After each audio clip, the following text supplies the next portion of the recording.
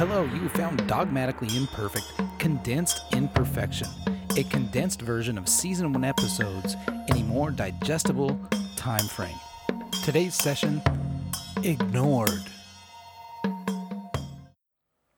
And I know you have your whatabouts and your yabbits and, look, I want you to write them all down and put them to the side for just a few moments and consider these things found in your very own scripture. It's all right here.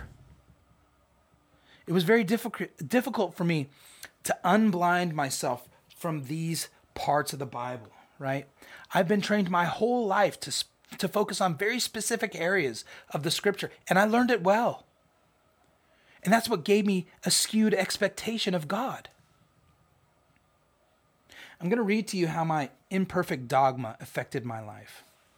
I wrote this in October of 2014.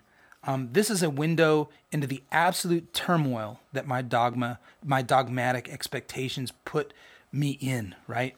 And this was prior to the letter that I wrote to my dad. And this had to be going on internally for quite a while before the amount of anguish that's in here, you'll hear it in a second. But it just finally spilled out into this written account. Driven by my tears and sorrow for my daughter's condition, I gave it a title, Ignored. Ignored. It's the way I feel. Surely my Maker understands me better than I understand myself. Surely the cries of my daughter carry more influence than either my faith or my failures. Faith without works has no evidence. No evidence is equal to no fruit. Acting on what you believe will produce the fruit you expect. What is the correct way to utilize faith? Have I actually done this? Is the lack of results a lack of my faith? Is there anyone whose faith can overcome my lack? The centurion whose daughter Jesus healed, his faith enabled Jesus to say the word only. The cripple that wanted money, Peter's faith healed that man. Many others Jesus told, your faith has made you whole. What constitutes having faith? At what point can we determine if we actually have the faith that we think we do? According to Paul's gospel, we are righteous or saved by grace through faith. This salvation includes healing, does it? Also, this is not dependent on any of my deeds, but on the deeds of Jesus. My faith in his deeds on my behalf and confession of his deity qualifies me to participate in the swap. It seems that the longer I live with Sarah not healed, the more I accept the situation, which I cannot consciously do. Somehow coping seems equivalent to believing that her healing will never come, which I refuse to consciously accept. It's an affront to my faith and puts me on an emotional roller coaster that seems like a struggle for my very life and the faith of my sons. How do I do this? The example I seem to be setting is that the same old religious saying, sometimes God does and sometimes he don't. And there are times when I just check out. I don't want to be around anyone. My faith seems fake because my 8-year-old daughter barely knows how to make the n sound.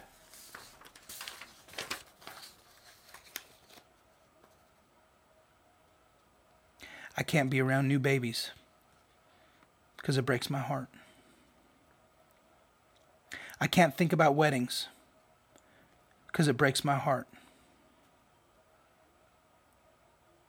I don't want to be around people because my broken heart seems like a lack of faith, which leads me back to the example that I'm setting for my sons. I can't type this without tears flowing. My words feel hollow, so it causes me not to speak. I feel like my words have no power because they have no fruit. Then I think about how grateful I should be that she didn't die in my arms, which I am. A part of her, though, did die and is not fully resurrected for 8 years, and 15 now. There is so much that I deal with. There's no one here outside our situation to stand in faith with, and I have no one to talk to. So I wait. I wait for complete healing that I expect because Jesus made the trade. The moment Sarah begins to talk and walk, I will be complete and life can start. Even that thought seems incorrect. Life is in full effect now, and to wait for a manifestation is much different than walking in it now. How does that work? She's in the 2nd grade. Does faith say, put her in the regular class? I don't think that's right. We don't call things that are as though they are not. Where does the reality of a believer determine their actions? My thought process says that once Sarah's healing is manifested, I can come out of my hiding and be vindicated. My faith will be validated, and thus I can move forward with my faith intact and untouchable. Everything I know and have been taught says that that's wrong. Faith acts on what is not seen. We thank God in advance. When a woman's pregnant, she makes sure the nursery is ready before the baby's born. We act on what we know is coming. If I get a wheelchair van, have I acted in violation of my faith?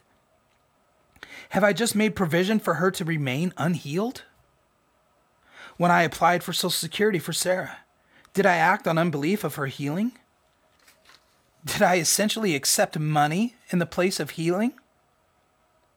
When I applied for her wheelchair parking plaque, was I accepting her current state as permanent? Is there anyone who has faith to overcome these acts of unbelief? But my emotional state is affected by my current reality, and I'm right back where I started. It's exhausting. I could continue, but I think it's better that I watch Mr. Miyagi teach karate. So that's what I did. I turned on the movie so I could check out. I watched The Karate Kid.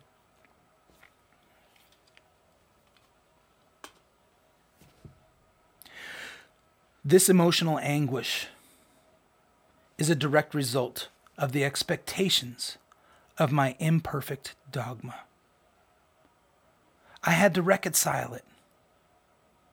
And I'm still in the process of reconciling. I don't despise my religious dogmatic imperfections.